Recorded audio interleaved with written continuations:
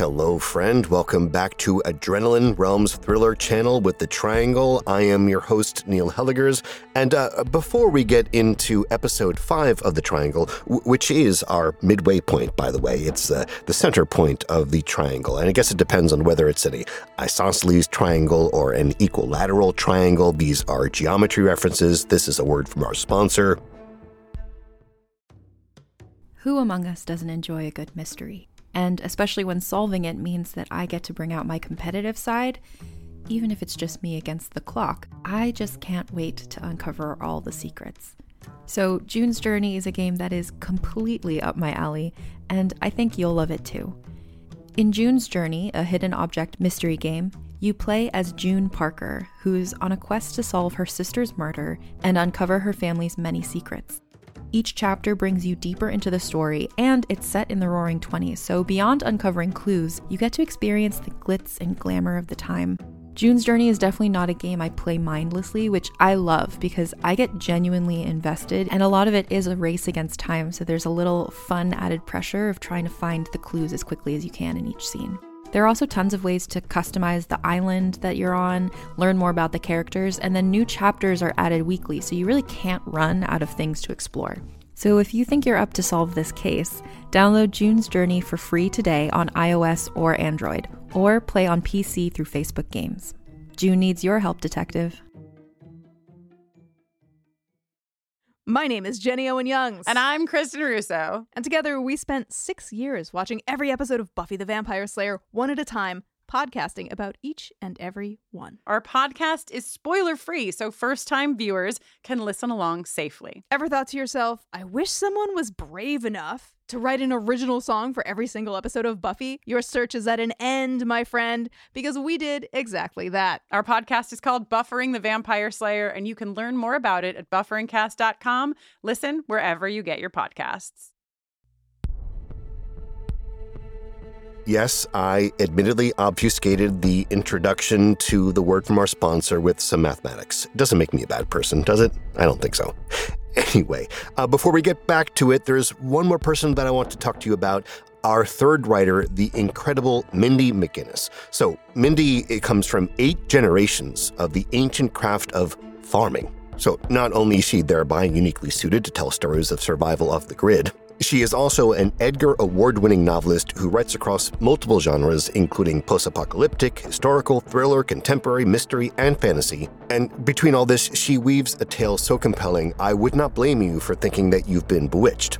But of course, we here at Realm wouldn't do that to you, at least not on the Thriller channel. Maybe on the Witchcraft channel, but not on Adrenaline, where it is all thrill and very little hex.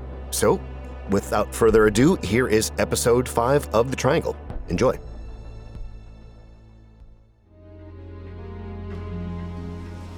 Tessa Dumont stared at her fellow castaways, shocked at what she was hearing. So to be clear, not only did you not bring Miller back, but they got your gun too? Sagara's blush could be seen even in the dying light of the fire. Going into an unknown situation without it wouldn't have been advisable either. I've already been fired at once on this damn island. I'm not walking around unarmed. Well, now you are, Dumont said somewhat smugly, earning her a warning nudge from Hammond. But she wasn't about to be quiet. So we're going to leave Miller with a sub full of Russian men. I hope I don't have to list the reasons why that's not a good idea. McBride spoke up, stirring the fire with the end of a stick. I don't think she's in any danger from them. They seem like decent fellows. Dumont snorted. I don't think you understand men very well. I understand more about men than you think, McBride said. I am one, don't forget. And Miller passed along a code word to St. Clair, Sagara said. Intended for me, Lamprey. She's letting us know she's not in immediate danger. St. Clair snapped a branch over her knee, tossing both ends into the fire. Can we focus here? On what exactly? McBride asked. The submarine full of Russians? The armed octogenarian taking potshots at us? The underwater city? The little girl who survived a plane crash? Or the fact that this island shouldn't even exist? You're in heaven right now, aren't you? Hammond asked. Died and went there as soon as our compass went berserk, McBride answered. So right around when Johnson's jugular got ripped out? Dumont shot back. Focus! St. Clair yelled. Her earlier attempt at guiding the conversation gone completely astray. Not on Russians or little girls or old men. Food, water, shelter. She ticked the last 3 things off on her fingers. Or am I the only person around here getting hungry? The rest of the group went quiet at the mention of food, and St. Clair took the opportunity to make her point. We can't be worried about solving mysteries if we're starving in the process. We're in a survival situation, people. We need to start acting like it. So, food, water, shelter, Dumont repeated. What about rescue? If I can find a way to transmit food, water, shelter, St. Clair said again. Unless you want to be using your own spinal cord as an antenna. That wouldn't actually work, Dumont muttered. She's right, Hammond said, agreeing with St. Clair and shooting Dumont an apologetic look. Without an antenna, we can't transmit a signal. Best to focus what energy we have on staying alive. If I sang the Bee Gees right now, would it be annoying to anyone? McBride asked. 4 hands shot up in unison. Fair enough. So, food, water, shelter, he repeated back to St. Clair. We've got the last one covered with the cave, right? Tide doesn't go high enough to flood it. Seems to be the case, St. Clair agreed. Food and water are a different story, though. I got all the bottled water off the boat when we grounded, and it's pretty much gone. Stolen, McBride clarified. Some of it was stolen. Still gone, St. Clair shrugged. Same difference. For food, Hammond began, but St. Clair cut him off with a shake of her head. Water first. We can live for 7 days or longer without food. We can only make it 3 without water. There must be a freshwater source somewhere on the island, Zagara said. Dmitri and his men are surviving. Maybe we should just ask them? Dumont interjected. Politely? Olivia is making it too, Hammond said before Dumont could start another argument. So yes, there's gotta be a water source. We just need to find it. Easier said than done, St. Clair said. If we do find some, we can use your eternal rays of sunshine to boil it, said McBride. I'll go searching with you in the morning, Hammond offered, finding himself in the eternal role of peacemaker. We'll make the water the first priority. As for food, I have a source, St. Clair said, her tone shifting from confident and in charge to something less sure. A source? McBride asked. Like a bodega? No, she said, instantly snapping back. Someone has been bringing me food. What? Hammond asked, followed by a who from Zagara and a why didn't you tell us from Dumont. St. Clair put her hands up in the air, urging silence. Someone is bringing me food, small gifts that I found. I don't know who, and I didn't tell you because I wanted to figure out more before everyone threw questions at me that I didn't have answers for. Understandable, Zagara said. But from now on, I think secrets within the group will only cause problems. St. Clair nodded, but barely. So, McBride said, you totally ate the food, didn't you? To this, she gave a small smile. Right, Zagara said, rerouting the conversation. He pointed at himself and McBride. We'll take foraging duty. Whoever's bringing gifts to St. Clair didn't get them out of a refrigerator or a bodega. If they can find food on this island, so can we.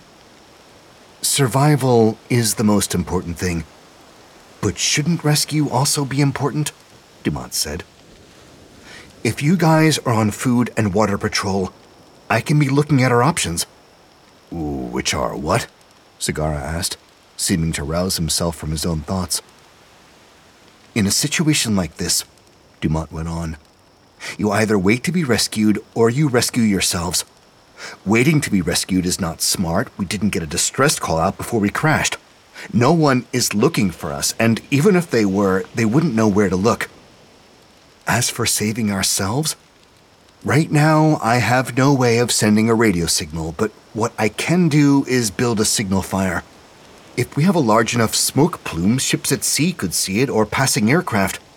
This island has plenty of felled trees, and Hammond has a lighter. We've got nothing to lose by trying. As for rescuing ourselves, the boat has no fuel, but that doesn't mean it can't float.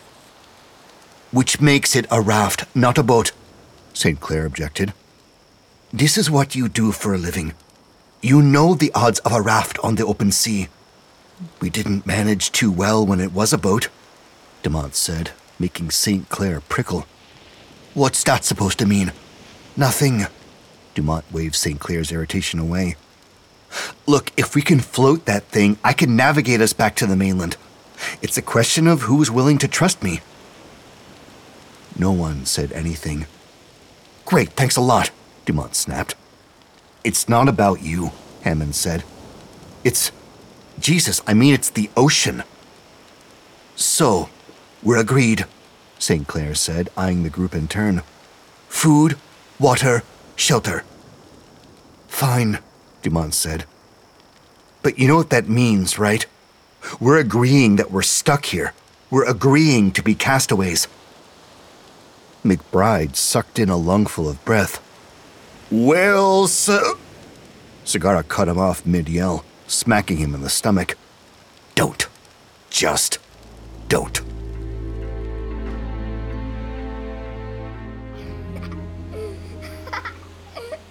Michael Hammond woke to the sound of giggling.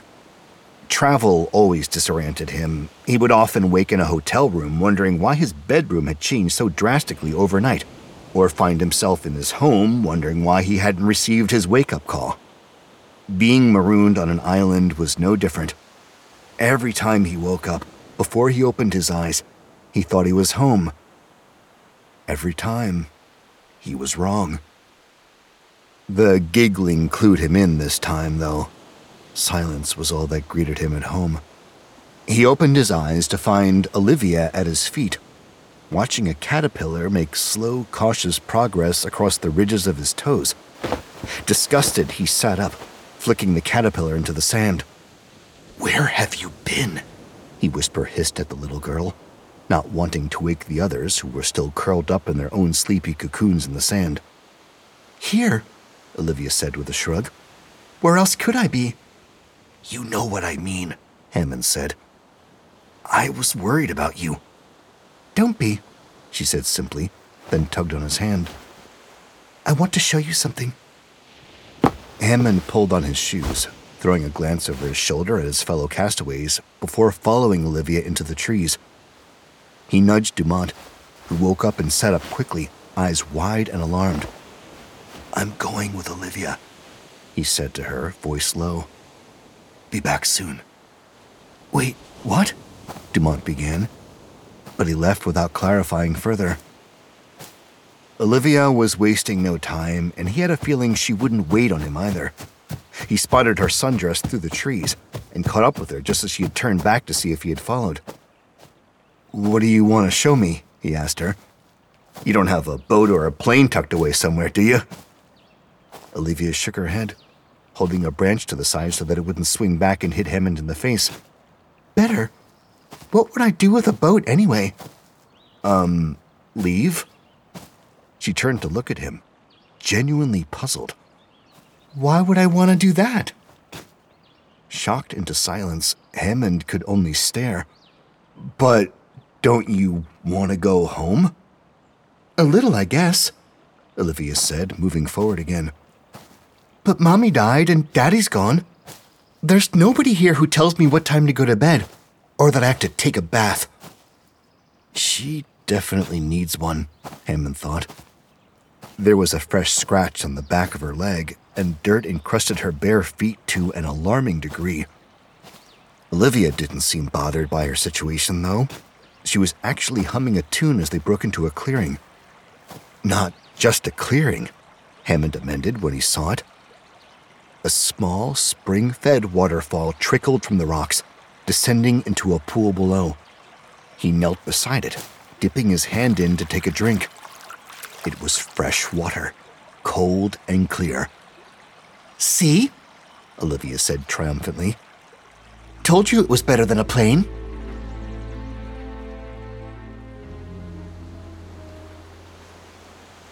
Dumont sagged to the ground, weighed down by the full water bottle she'd helped Hammond bring back from the spring. She was sweaty, tired, and feeling ungrateful. The little girl had possibly just saved their lives by leading them to water, but having a nearby source made everything all the more comfortable. She'd seen St. Clair take a leisurely dip in the ocean this morning, staying well clear of the fast-moving current. Sagara had been enjoying the view. Of St. Clair or the ocean, she couldn't say. And McBride was clearly in love with the place. In order to get anyone to help her with rescue attempts, she first needed people to want to get off the island. Granted, this place was beautiful and, if you ignored the presence of the Russians, peaceful. But Hammond had related Olivia's mysterious comments as they filled their bottles at the edge of the pool. If the little girl, who had disappeared again, was so easily enamored of the island, who was to say that the adults weren't being pulled in the same direction? Dumont, for one, had better things to do than spend her life here like... She shook her head, suddenly unable to come up with anything. "What's up?" St. Clair asked, eyeing her over the mouth of a water bottle. "Just worried," Dumont admitted. "Everyone seems more interested in being on this island than getting off it." "I'm ready to go," St. Clair said, leaning back to rest in the shade. "You let me know when the plane gets here." "Ha," Dumont said. "Fat chance of that, unless we're actually doing something to draw attention to ourselves." "So do it," St. Clair said, resting an arm over her eyes. "What?" Dumont asked. "So do it," St. Clair repeated. "What are you waiting on? Permission?" "No," Dumont said, rising to her feet. "I'm sure as hell not. Want to help me collect firewood for a signal fire?" "In a minute," St. Clair said, but showed no sign of movement. Dumont sighed, brushed the sand off her legs, and stalked into the underbrush, an irritated army of one.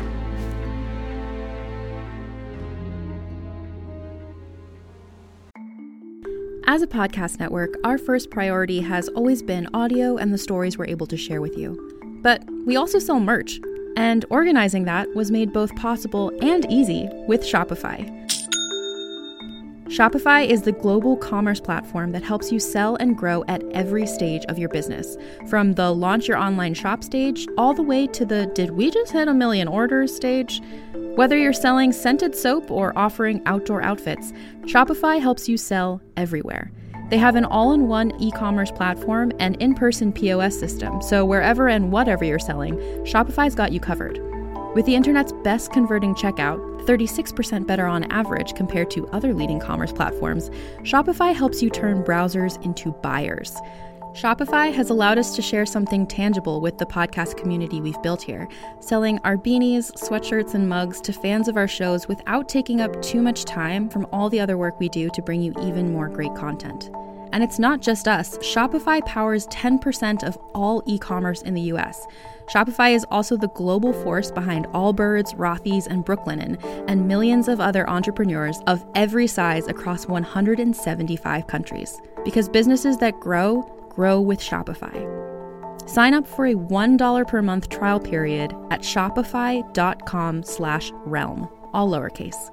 Go to shopify.com/REALM now to grow your business, no matter what stage you're in. Shopify.com/realm.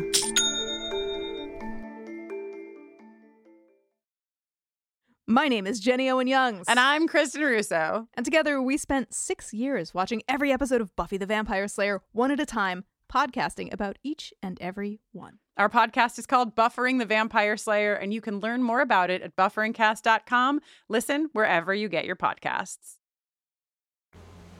Marie St. Clair watched Dumont go with a twinge of regret. She liked her and had no intention of alienating the only other woman on this sideways adventure, but right now she had bigger fish to fry. She could only hope that would become literal. If her mysterious gift-giver were to bring her some actual meat, spam did not count, it would be amazing, but also too much to ask for. Whoever was bringing her fruit clearly wasn't able to provide for the whole group. For whatever reason, St. Clair had been singled out to receive the gifts. And as flattering as that was, she wasn't the type of girl to not ask questions.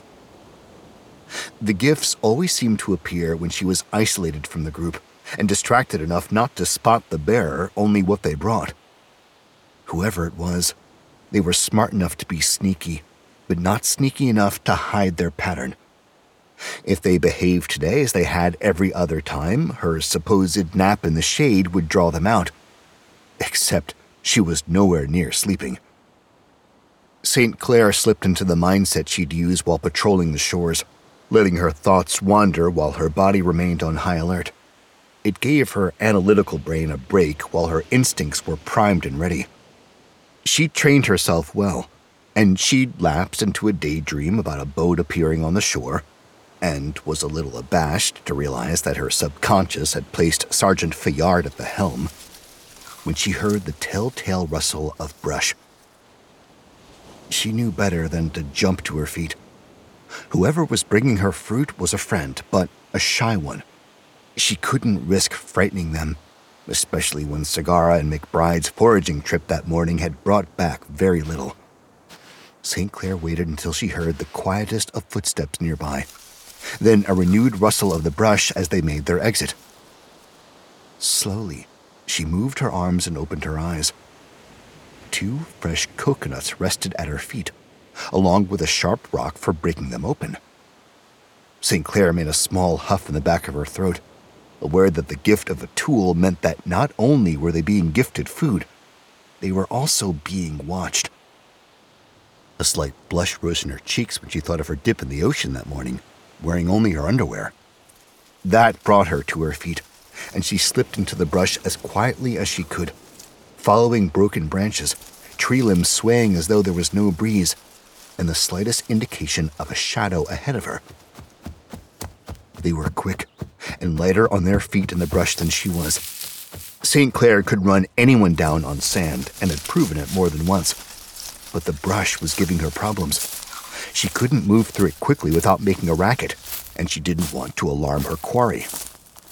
A few minutes later, she cursed that choice. She'd lost the trail, and even when she held completely still, could detect no movement in front of her. Either she'd accidentally alerted them to her presence, or they had outdistanced her. She wasn't going to find them now. "Shit," St. Clair said, wiping sweat from her brow. She'd been smart enough to bring along a water bottle and took a long swig before evaluating her situation. She figured that tracking her own path back to the camp wouldn't be terribly difficult. It was embarrassing to admit that she'd crashed through underbrush more than moving through it like a predator, but at least she'd created a trail of destruction. She'd wandered far in her pursuit and needed a break before returning. St. Clair rested against a tree, letting her mind slip into the daydream about the boat coming, and asking herself some serious questions about why she'd put Fayard at the helm. The image was so striking that for a moment she could actually hear the water breaking against the ship's prow. No, wait. That wasn't her imagination. St. Clair could hear the surf. She opened her eyes and came to her feet, following the sound. In a few moments, she broke out onto a long beach, white and sandy, nearly unbroken except for... "What the hell?" St. Clair, startled, said aloud. Except for the yacht, beached a few hundred feet away, and a woman toasting her with a wine glass from the port bow. "I'm hallucinating," St. Clair thought. Too much daydreaming of rescue mixed with the heat and too little water had caught up to her. But people in the desert see water for a reason, And there was no way that Marie St. Clair's mind had dreamed rich white people to make her feel better. Which meant that they were really there, and so was the yacht. "Hello?" the woman was calling, her wine glass weaving back and forth. Her yell brought a man up from below decks, his arms nicely tanned, but, she'd be willing to bet, fish pale underneath that expensive shirt. He shaded his eyes and looked in her direction, waving a hand when he spotted her. "Come on over," he invited St. Clair. "We don't bite." The joke amused the woman greatly, probably owing more to the wine than to it actually being funny. But the man seemed pleased with himself, his chemically whitened teeth practically glowing in his face as he smiled at St. Clair on her approach. Now that she was closer, she could see marks of age on the couple that weren't immediately obvious from a distance. The woman's face was tight, her mouth pulled down to the sides from too many plastic surgeries, and the man's forehead was unnaturally smooth by Botox, not matching the droop that was beginning in his jowls. He kicked down a ladder and descended, greeting her with a warm handshake, pressing both of his hands over hers. "Richard Althouse III," he introduced himself. "Marie St. Clair, the one and only," she said, earning a laugh that made his pot-belly jump a bit. "This is my wife, Violet," he said, nodding toward the woman up on the deck. "Charmed," Violet assured St. Clair, though the slight acidity in her tone said differently. Perhaps her husband's obvious attempt to suck in his gut for St. Clair's benefit had added it. "Storm bring you in?" Richard asked, waving for St. Clair to climb the ladder. She pretended not to see the gesture, preferring to keep her feet on familiar territory until she knew more about the two. "Yeah," she said, eyes sweeping the area. "You?" "Oh, we've been here for a bit. Not so long as to drain the bar, though, right, Violet?" Violet only raised her glass in answer. "Not that she isn't trying." Richard leaned down to say in St. Clair's ear as he elbowed her in the side. "Uh-huh," St. Clair said, stepping away from him. "Hey." Richard's eyes landed on St. Clair's gun. "What's a nice girl like you doing with a piece like that?" "Owning it," she said, not liking the way his eyes lingered on her sidearm. "Ah, I see," Richard said, then fell silent. His eyes passed over her once, twice, and St. Clair felt the hairs on the back of her neck prickle. He wasn't checking her out. This was something else. Something she knew well because she did it every day. She was being assessed. "Can I offer you anything, then?" Richard's words were polished and polite, his tone more appropriate for a garden party than a deserted island. And while his words were kind enough, his body language had changed the moment she put distance between them. Richard was doing his best to make conversation without actually saying anything, and she wasn't about to give away her own situation either. "Is there anyone else on the island that you know of?" she asked, answering his question with a question. "Oh, let me think." His eyes widened comically, but she saw calculation behind the cool blue irises, and he was letting her see it. Mr. Richard Althouse III was fucking with her. "Honey, have we seen anyone else?" he called up to the deck. "Just you, me, and this little chickadee," Violet sang back. He shook his head, as if disappointed at the news. "Sorry, Miss Marie, I'm afraid we've got nothing." "Mm-hmm," she said, keeping her lips together to avoid saying much worse. Something in the trees caught his eye, and he took St. Clair's arm, turning her away from what he had spotted. He escorted her down the beach as if taking his leave of a 5-star restaurant. "I'm sorry we couldn't help you out," he said, his pace quickening. "But feel free to come back tomorrow and see if we know more." He dropped her arm at the edge of the trees, at which point he seemed to think his gentlemanly duties had been performed. More than happy to part company, St. Clair ducked into the shade, took a moment to orient herself, and headed back toward camp. Don't worry about Miss Marie, she said under her breath. This little chickadee got everything she came for.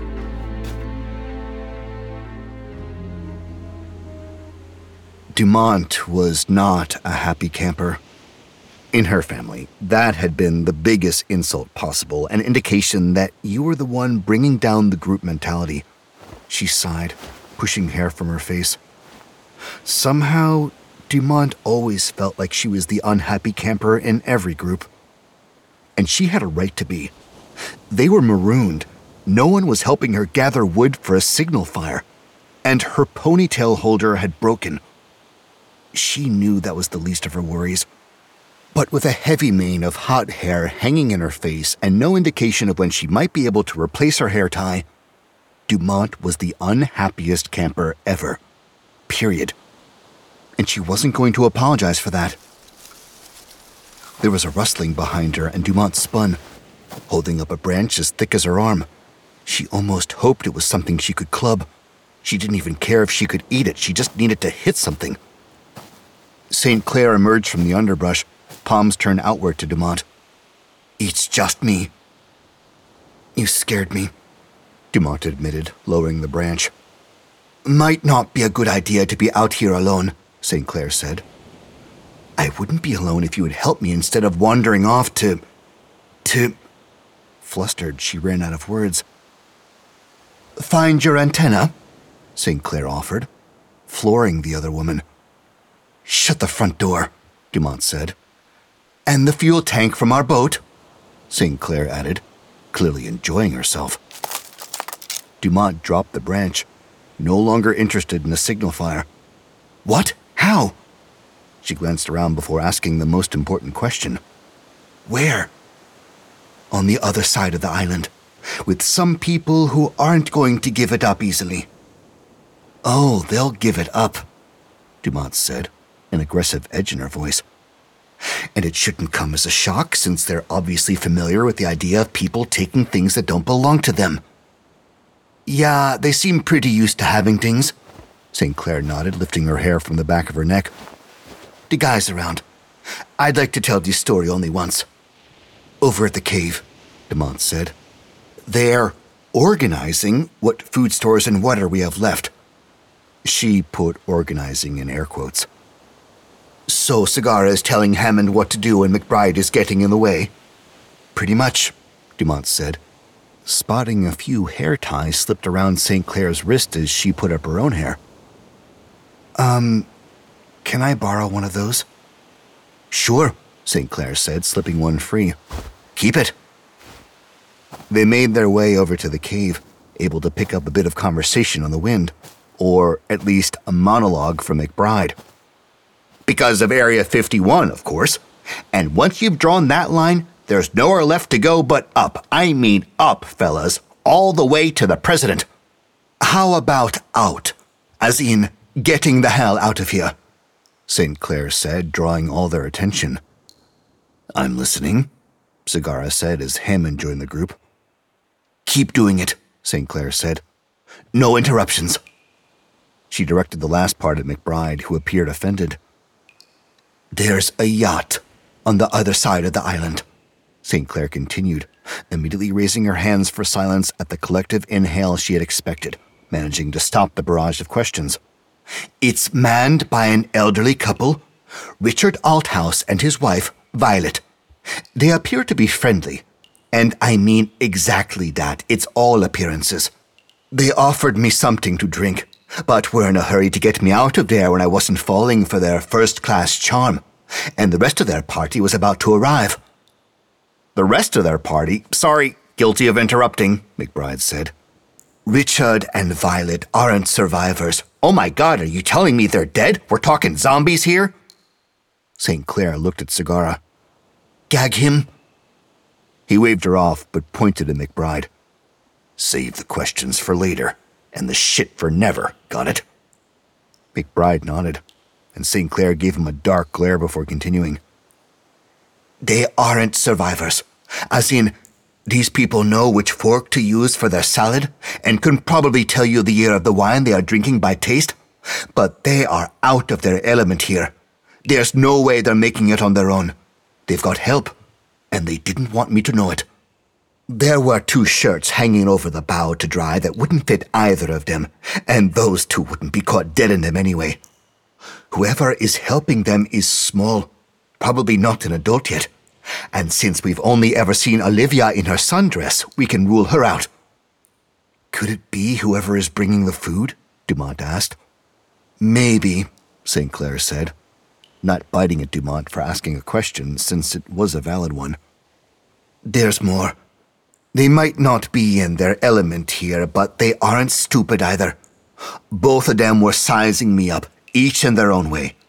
How do you mean? Sorry, Hammond immediately tacked on. St. Clair rolled her eyes, aware now that interruptions were inevitable. They were assessing me, trying to figure out if I was useful to them. What did they decide? Asked Hammond. After I made it clear I wasn't going to be handing off my gun to be waved around like a showpiece, they decided I was not necessary. Richard actually escorted me away from their yacht. McBride blew out a low whistle. Classy guy. But not before I spotted our antenna and fuel tank.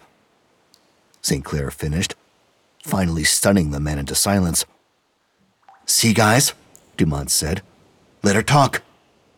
Whoa, back up, Segarra said. They have our antenna and fuel tank? Yep, St. Clair said. I think whoever is bringing me food is also helping them. The shirts I saw at the boat were for children, and whoever is bringing my gifts is quick and light on their feet. I don't know if the food is a gift so much as an apology. Like, oops, sorry we stripped your boat, have a coconut? McBride asked. St. Clair shrugged. Maybe. If they are young, Richard and Violet are probably calling the shots. They were told to take our stuff. Giving us food might be the only way they can try to make it better. I don't care about the coconuts, Segarra said.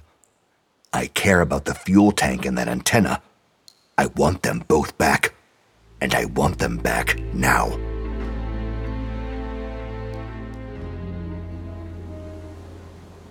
Hammond found Dumont near the meager pile of wood she'd managed to haul to the beach. St. Clair had agreed to take Segarra back to the yacht, on the condition that she get to drink something first. The trek across the island in the morning heat had taken a toll, and she needed a few minutes. Hammond had watched Dumont exchange a few words with Segarra, unsurprised when the conversation turned heated, and she had walked away upset, seeking the isolation of her rescue fire. Hey, he said, approaching her cautiously. Hey, she echoed back. Here to help the unhappy camper? I don't think any of us are exactly chipper right now, Hammond said, reaching to help her lift a large piece of driftwood onto the pile. Thanks, she said. But I know I'm the rain cloud in the group. At least you're not a spout like McBride. That got a smile out of her, and Hammond felt a flicker in his chest at the sight of it. He didn't want to bring the conversation back to darker matters, but his concern outweighed his preferences. Segarra said you couldn't go with them back to the yacht, didn't he? Yep, Dumont said, moving back toward the trees to gather more wood. That's exactly how he put it too. I can't, as in, I'm not allowed. If Richard and Violet are as charming as St. Clair makes them sound, it might not be a bad idea to sit this one out, Hammond said, following her into the shade of the trees as she gathered more wood. I don't want to go make friends, Dumont said. I want to go get my antenna back. All this? She swept one arm, encompassing the sticks she was gathering in the pile on the beach. This is all I can do right now to help the group. Build a fire. Very basic shit. If we get the antenna back, I can do more, a lot more. I can get us out of here. You really think so? Hammond asked. I know so, she said. Hammond nodded. I'll talk to Segarra. They broke back out into the sun, and Dumont dropped her armload of sticks onto the pile. You don't have to talk to anyone. I don't need permission to go. Sagara is a vice admiral of the U.S. Navy, not the NTSB. He's not my CO, and I'm not his seaman. Hammond watched her cheeks get brighter as she spoke, anger lighting her face. Fair enough, he said, unable to hide his smile. What? Dumont asked, her eyes narrowing. You're not going to say I'm pretty when I'm mad, are you? Because that would be a bad move right now. No, Hammond said, raising his hands in surrender. It's just nice when you're mad at someone who isn't me. Fair enough, Dumont said, giving him another smile. Any luck with the tapes we found in the city? No, Hammond sighed, not liking that the conversation had turned to something he had to disappoint her with. I don't have any way to listen to reel in my kit. Our best bet would be to recover a player from the city. They've got enough reels. Surely there's more than one player in there somewhere. Dumont nodded, but her brow furrowed. Any concern about bringing the reels closer to the beach? I still don't know what exactly we passed through to get here. Whatever that magnetic anomaly was, it was strong. Could it erase the reels? Hammond shrugged. Only one way to find out. We'll know when we listen to them. If we find a way, Dumont couldn't help but add. Sorry, she tacked on, aware that she wasn't doing anything to improve her storm cloud status. We're stranded on an island, Hammond said, nudging her. You're allowed to be grumpy. They headed back to the camp together, and as they walked, Hammond realized the oddest thing. For the first time in a long time, he felt happy. Here, on an island in the middle of nowhere, populated with armed Russians and miscreant children for whatever reason, he felt good. Until he saw St. Clair staring down Sagara as if she were about to take his head off.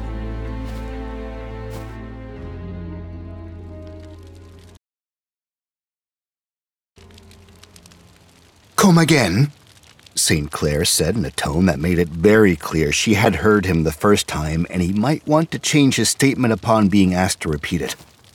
McBride joined Dumont and Hammond, and Sagara noticed his growing audience.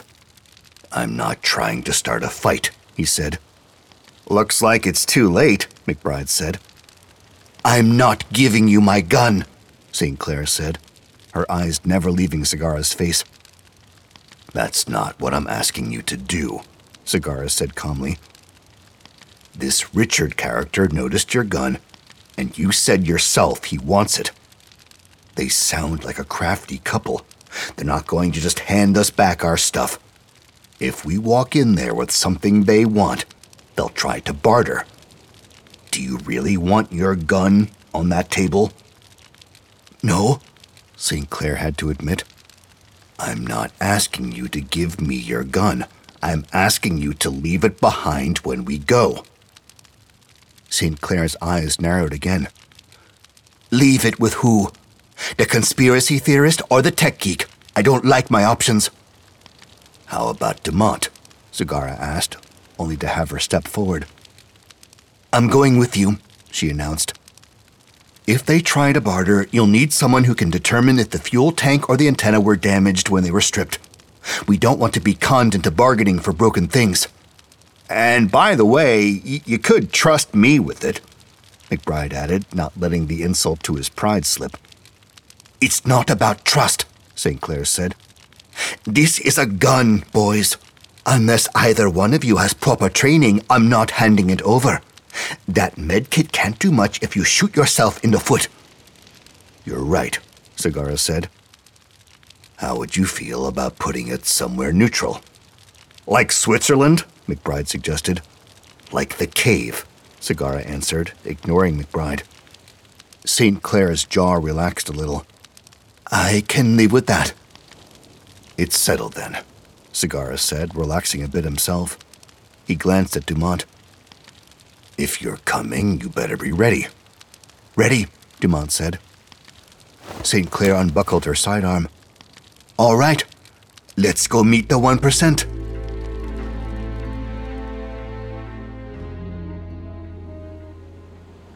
David Segarra's reaction to Richard Althouse III was exactly what St. Clair's had been.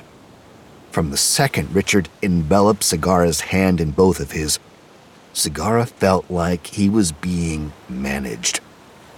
"We might be on a deserted island," Richard said, still pumping the handshake. "But it's rather kind to us older men, isn't it?" He gave a nod to the women flanking Segarra, and the Vice Admiral felt both St. Clair and Dumont bristle. "We're here about our belongings," Segarra announced, cutting to the chase.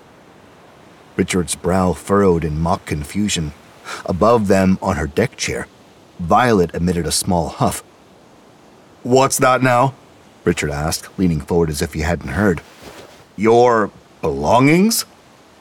"Specifically, that fuel tank and this antenna," Dumont said, heading over to the ladder.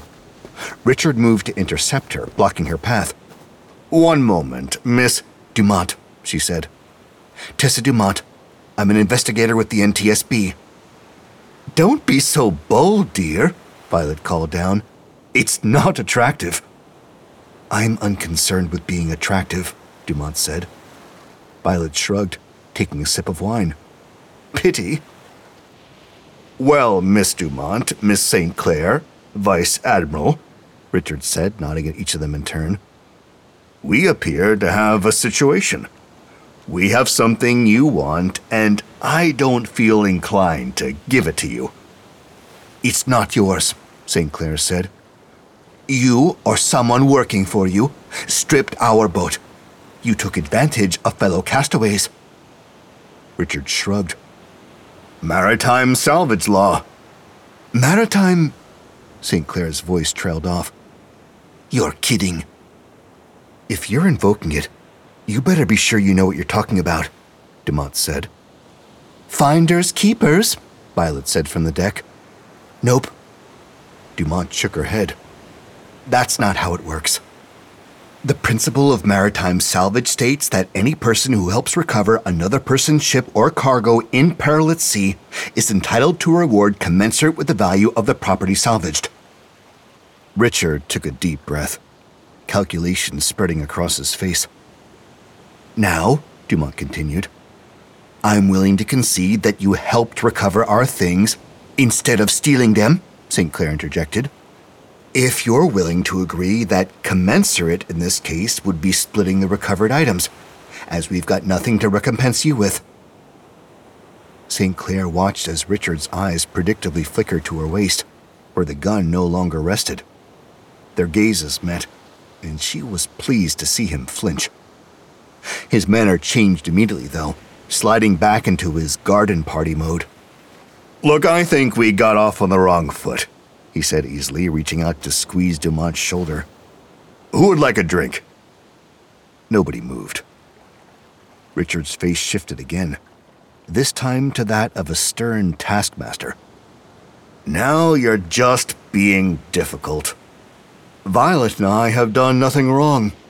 We came across an empty boat on the shore, saw some things that could help us in our situation, and claimed them for ourselves. It's nothing any of you wouldn't have done." "Except we didn't," Segarra said, "which is exactly the point. We're not asking you to feel bad about this. We're asking you to follow the law of maritime salvage, which you yourself invoked." Richard watched them for a moment, eyes roving among the trio. "Violet," he called up to the deck. "Give them what they want and make them leave," she said. "I don't like looking at them." "She has spoken," Richard said, widening his arms as if receiving Violet's wisdom from on high. "According to the on-island lawyer here," he nodded at Dumont, "we share what was salvaged." Dumont let the crack go. "So what do you want?"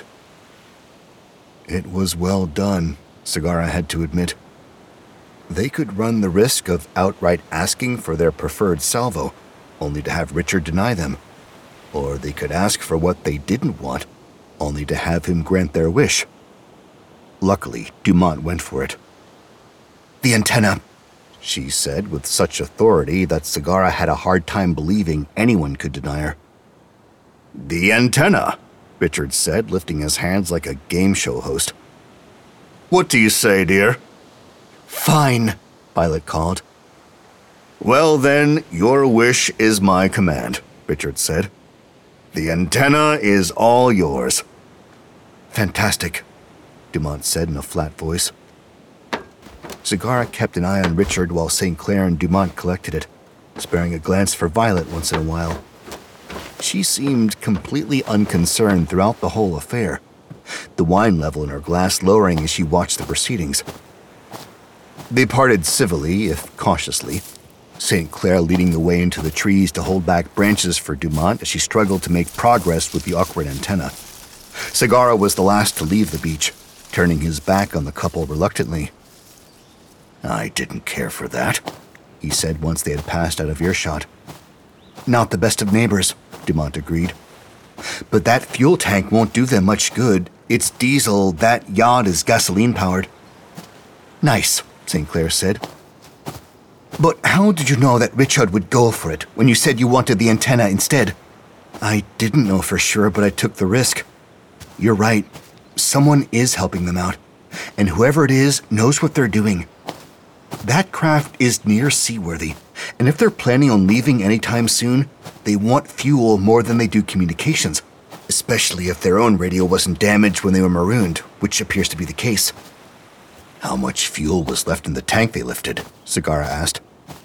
We were leaking pretty heavily, Dumont said. But any amount will be useful to them, if not in their own craft, then for trade. You think they can sail? Sagara asked. I think they can, soon, she answered. Why? Do you want to hitch a ride? I can't believe I'm saying this, but I think I'd rather be stuck on an island with McBride.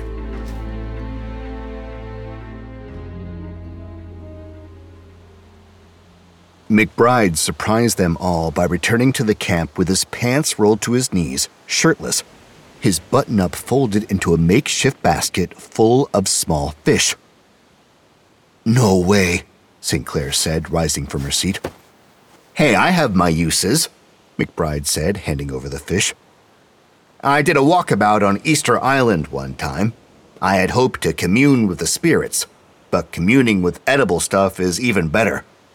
That pond Olivia showed Hammond is stocked to the brim. Nice, Dumont agreed. Do you know how to clean them? I do. Who's got a knife? When they all looked at each other blankly, he sighed. Well, you can spear and roast them, but we'll all be picking bones out of our teeth. Bones or not, everyone seemed content once Sagara got the coconuts opened with the rock St. Clair's gift bearer had supplied. A decent meal was an unexpected luxury. Not bad, Hammond said around a mouth of hot fish. Better than starving, Dumont agreed. St. Clair's head suddenly cocked, her eyes widening. Sagara caught her glance and shook his head. The others had not heard the noise in the brush. So, I've been thinking about the lagoon, he said to distract them. You and me both, brother, McBride said, licking the leaf he'd been holding his fish with clean. Or should we just go ahead and call it the city? An underwater city, no less. Now that we've got our survival bases covered, Sagara went on, I don't see the harm in looking into it more closely. I've got questions, and I won't feel like we did our job here if we don't leave with answers. Is leaving even an option? Hammond asked. Were you able to get anywhere with the antenna? Dumont shook her head. It was too dark to work on by the time we got back to camp. It appears undamaged, though. In the morning, I'll have a better idea of where we stand with it. And maybe you and I can compare notes? McBride asked, gesturing toward Sagara.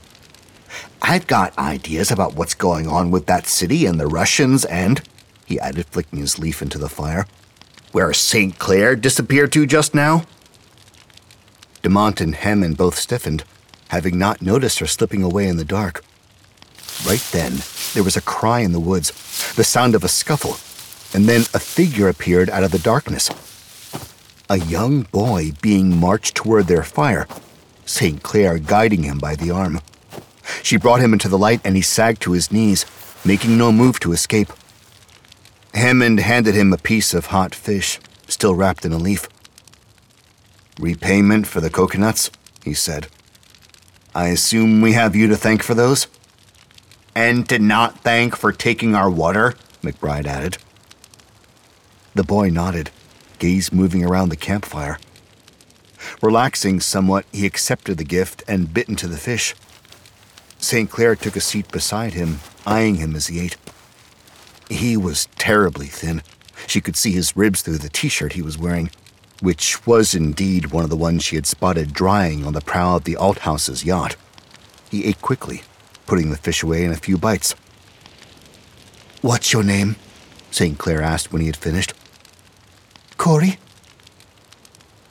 Corey Zwicky?" "Zwicky," St. Clair repeated, the surname familiar to her. "You are from Tobago?" Corey nodded. "And you're Sagara?" he said. "He's McBride and—" "We get it, kid," McBride said. "You've been watching us. What we don't know is why." Without answering, Corey's eyes returned to St. Clair. McBride laughed, shaking his head. "Never mind. It's pretty clear." "Thank you for the food," St. Clair said, ignoring McBride. "Our first few days would have been rough without it." Corey ducked his head, a blush creeping up his cheeks. "Were you also the one who stripped our boat?" St. Clair asked this gently, somehow making it sound like doing so had been as much of a favor as the coconuts. Corey's head sank lower, but he nodded. "We didn't see any people. Thought it had washed up in the storm. We don't steal, I swear." "I believe you," St. Clair said, resting a hand on his shoulder and holding the other one in the air to stifle Dumont, who'd been about to contradict his statement about not stealing. "Who is we?" Sagara asked. "My brother." Corey lifted his head. "Malik. He won't be too happy with me, getting caught and all. I'm not even supposed to be here. I'm supposed to be—" But he cut himself off, deciding not to share what he was supposed to be doing. Hammond cleared his throat. "You don't take anything unless it's earned, do you?" he asked. "You weren't even going to accept that fish from me until I said it was repayment for the coconuts." "Don't need charity," Corey said. "Malik and me, we work for everything we get." "And what are you getting from Richard and Violet?" Dumont asked smoothly, seeing where Hammond was headed. "I know they didn't fix up that yacht themselves. I doubt they know what a screwdriver is between the two of them. What's the exchange for your services?" Corey only shook his head. "You don't know, or you can't say," St. Clair pressed, but could get nothing more out of the boy. She leaned in closer to him, speaking low. "Listen to me, Corey. I don't know what they promised you, but you can't trust them. Richard and Violet might say the right things and know all the right words, but they're only saying what they know you want to hear, understand? When the time for action comes, the only thing they care about is themselves. That's the type of people they are." Corey nodded solemnly, his dark eyes fixated on hers. "Maybe," he finally said. "But they've got a boat." McBride belted out a laugh, startling all of them. "The kid's got a point," he said. "We're better company, but they're the better bet." St. Clair shot him a look over the fire. "Get on back, before they figure out you've been gone," she said to Corey, slipping him another piece of fish. He took it, purposely brushing his fingers against hers, before disappearing into the trees. "What?" St. Clair asked, when she turned her attention back to the fire to find the other four staring at her. "I think that's the nicest I've ever seen you be to anybody," Sagara said. The enemy of my enemy is my friend, St. Clair replied. I don't know if Corey is the Althouse's enemy exactly, Hammond said. No, McBride agreed. But he did just become St. Clair's spy. Exactly, St. Clair said.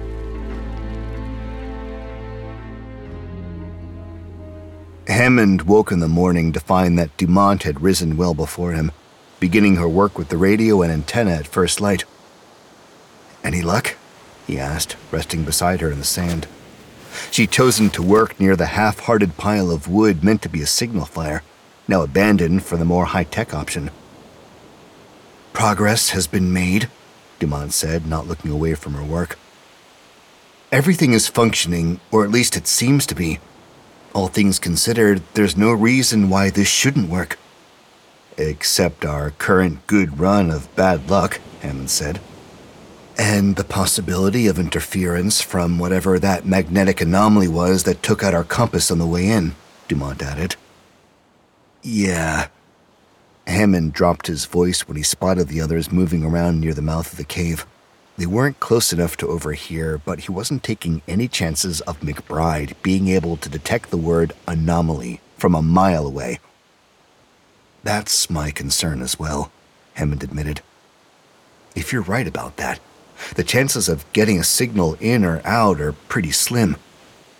If I'm right about that, Dumont said, we all better start being real nice to the Althouses. There's only so much space on that yacht. Pass, Hammond said. Seriously? Dumont asked, finally looking up. If you had the chance to leave, you wouldn't take it? Not with someone I can't trust, Hammond said, holding her gaze. Was all he got in response. The radio had Dumont's full attention again. All right, she said. Here goes nothing. She flicked the radio on, and they were met with a buzz of static. Okay, Dumont said, her voice careful and measured. Don't get too excited just yet. She spun dials, eyes narrowed in the sun. There are a handful of international distress frequencies that I'll broadcast on, sticking to the long-range ones. I'll move on to the search and rescue frequencies after that. They should all be monitored. If our signal is getting out, we'll know sooner rather than later. Dumont picked up the handset and took a deep breath. Mayday, mayday, mayday. She gave the 5-digit identification number of their boat, and went on to say they were stranded on an island, giving the coordinates they'd been using at the time of their crash. Then she paused, looking to Hammond. They both knew what came next in a distress call. She was supposed to say how many souls were on board, to prepare the rescue crew for intake. He could see her mentally calculating. 7 souls on board, she settled, and Hammond did the quick math. She was accounting for 2 extra people, and he was guessing they weren't Richard and Violet. Olivia and Corey? He asked. What about Miller, or Corey's brother? Right, Dumont said. We'll just make it an even 10 on the next call. I don't know if Dimitri will ever give us Miller back, but she'll have a seat on the next plane out of here if I have anything to say about it. Dumont had been ticking off seconds on her fingers as she spoke. When a minute had passed, she repeated the Mayday call and tuned to a different frequency. Mayday, mayday, mayday, she said again, starting the call over. Hammond dropped his hand to her shoulder, squeezing hard enough to silence her. What? She asked, but he held up a hand. Do you hear that? Dumont's face crinkled as she listened, not able to distinguish anything right away from the sound of the tide. Then, unmistakably, she could hear a plane. Holy shit, Dumont said. That's not, Hammond spluttered. I mean, there's no way they responded that quickly, is there? Who cares? Dumont said, dropping the radio and running down the beach toward the cave, where the others were also looking up at the sky, having heard the engine. Where? Sagara asked, scanning the horizon. There, St. Clair shouted, pointing to a small fleck in the sky. It grew rapidly, the sound escalating along with it. Come on, Dumont said. "Everyone out in the open. Remember to hail by waving both arms in the air. That's the signal for distress. If you only wave one, that means you're all right." Not to be a pain in the ass, but if we're all waving our arms, won't they get the point either way?" McBride asked. "You are a pain in the ass, and you're not waving either of your arms," Dumont yelled, but she was smiling. They all were as they ran onto the sand, arms waving wildly, some of them even calling out loud, which was pointless over the sound of the engine, which had become louder and strangely erratic. Segarra paused, his arms in midair. "That's a fighter jet," he said. "And it's in trouble," McBride added. They were both right. The jet was rapidly losing altitude, and they could clearly see when the pilot ejected, shooting into the air, his parachute opening in a flare of red and white against the morning blue of the sky. Segarra was already stripping off his boots and belt, preparing to go into the water after him. The jet sheared into the water, sending up walls of spray on both sides of its sharp nose and creating a wave that reached the group, knocking Dumont and McBride to their knees. McBride kept his balance, but Dumont went over, Hammond grabbing her wrist to keep her from going out to sea with the receding water. She came up sputtering in time to hear McBride say, "What the hell?" Hammond's grip on her arm tightened, and she turned to see why. The jet was rusting in front of her eyes.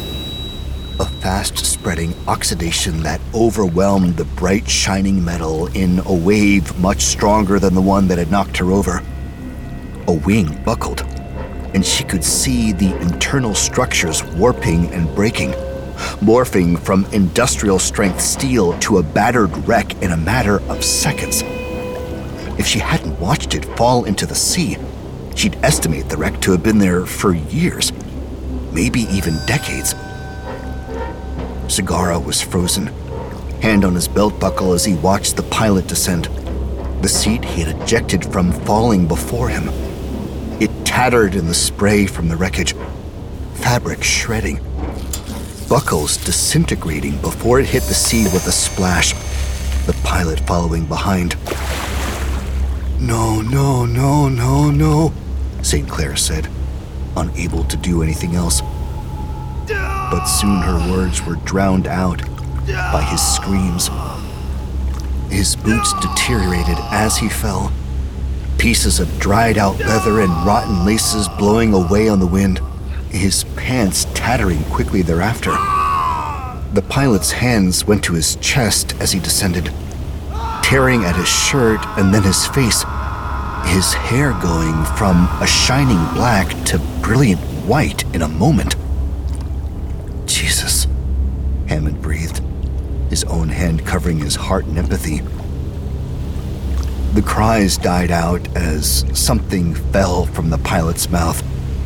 Teeth, Dumont thought.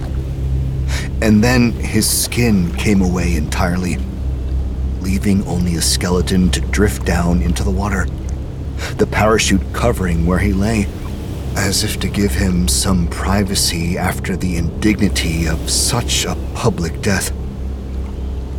"Jesus," Hammond said again, his eyes moving to each member of the group. Did you guys see that?"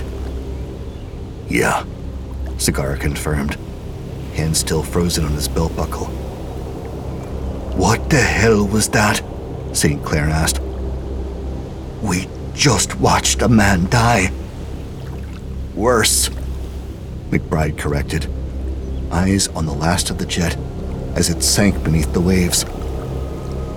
"We just watched a man age to death."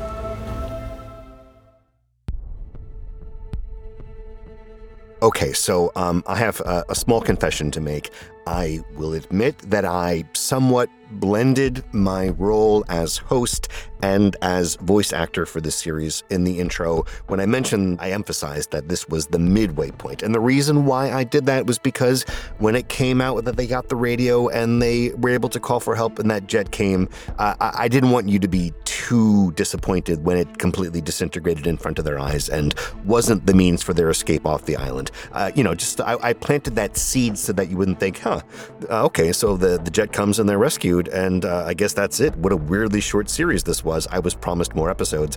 So, again, a bit of a breach as host, but as your voice actor and friend, I wanted to kind of smooth that transition into the second half of the Triangle, where things are really just heating up. And that is an island joke. It's always hot, but sometimes it's cold, like the Cold War. I'm going to stop and just see you next time for episode 6 of the Triangle. Take care.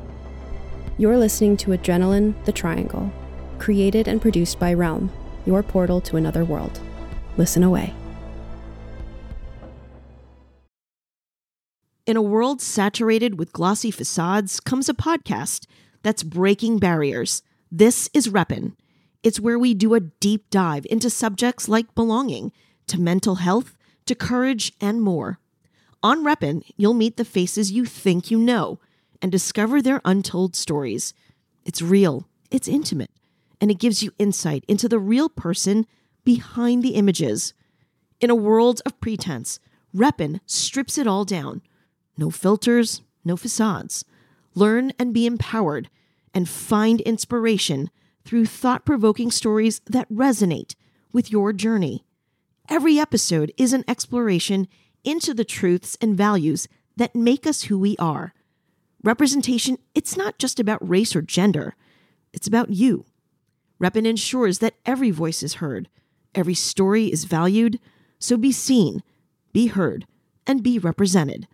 Listen to Reppin' wherever you get your podcasts.